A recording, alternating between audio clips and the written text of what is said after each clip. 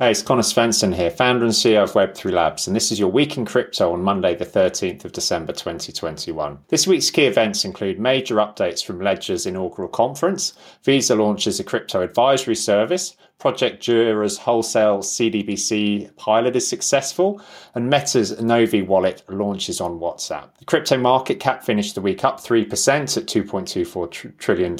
So Ledger, who provide the nano hardware wallets, which people use in order to secure their crypto, they had their inaugural conference this week, and there was a whole load of new announcements there. One of the big ones was that they're going to be launching a new crypto debit card that's a Visa-based debit card, and they can actually use Ledger. People can use Ledger Live, which is Ledger's software, to actually track the transactions, and the assets that are used to spend on it are controlled by that.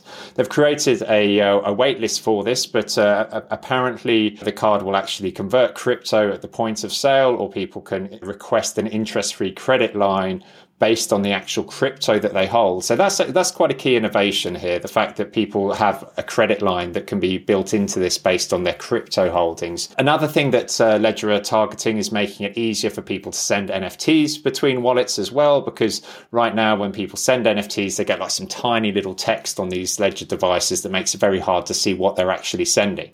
And so what they want to do is to show what's happening on their mobile app at the point of signing, and just it'll make it safer. They've also integrated Rarible into their Ledger Live platform. So Ledger Live is basically a software platform that Ledger have, which you can use to access different apps that they provide. So what's really powerful about that is if you have one of these Ledger hardware wallets, if you do stuff within Ledger Live, you don't have to open a web browser or anything like this in order to transact. It's all done within the software there. So they're really pushing this idea of having a platform for people to actually transact through using their hardware-based crypto wallets, because it's a much safer way for people to actually engage in cryptocurrency activities, because they're not having to use like hot wallets such as MetaMask that live in the browser, and there's all sorts of phishing that can happen there. It all happens within their secure Ledger Live platform, which is software that people run on their computers there or on their phones. So it's definitely some big things happening there. They've also said that Coinbase wallet is going to start supporting Ledger as well. So Coinbase have got a non-custodial wallet. You can think of it a bit like MetaMask, but it's by Coinbase,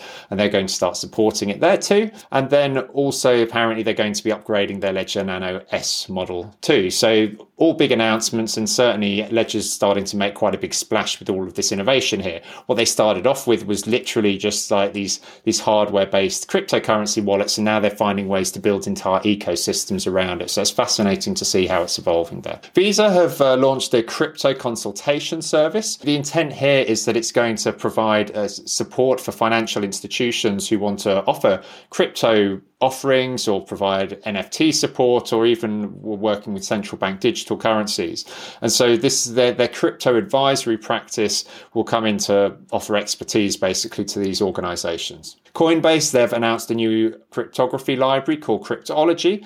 And so this is to really make it easier for people to work with different cryptographic primitives.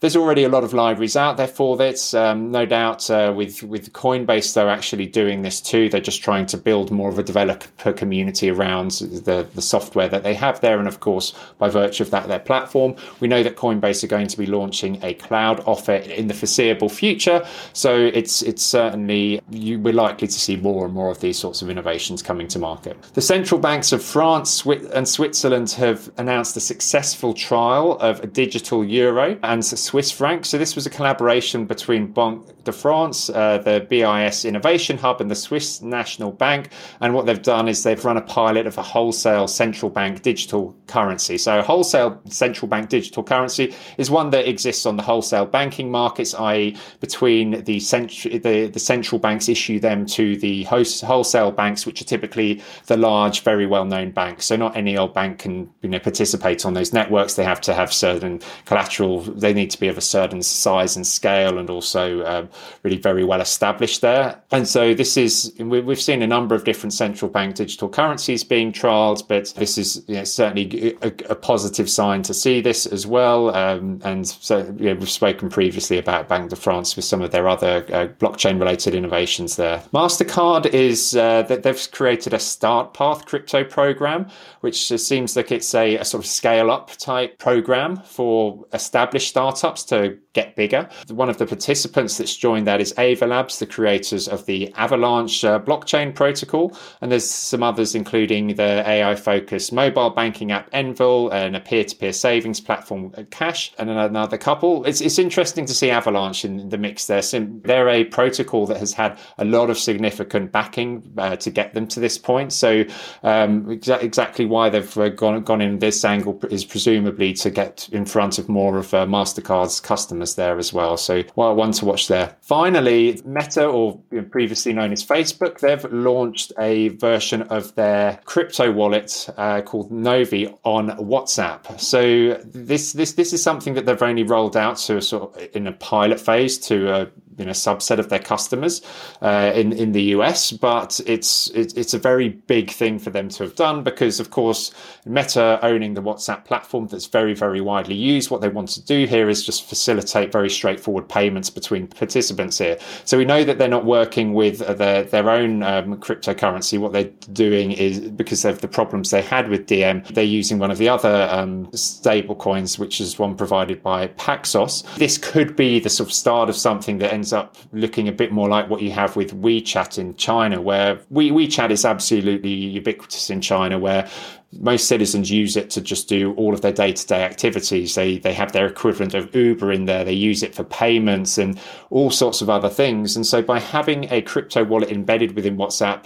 it's going to make it very easy for people to actually send crypto to one another. But then once you've got that in there, there's a whole ecosystem that could open up. So it's certainly a canny move by Meta. And for those people who are, I guess, cynical of their goals and what they're trying to achieve here, it should be setting off alarm bells there. So that's all we have for this week in crypto. If you're interested in the events that have been happening across DeFi, enterprise blockchain and protocols, or NFTs, do check out our other Week in Blockchain episodes too. Thanks, and I'll see you next week. Hi, it's Connor Svensson here again. I hope you enjoyed this episode.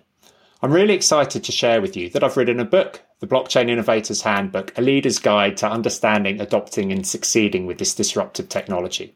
I've been wanting to share my learnings about blockchain and Web3 for a number of years with a wider audience, and I'm really excited that I can do this now.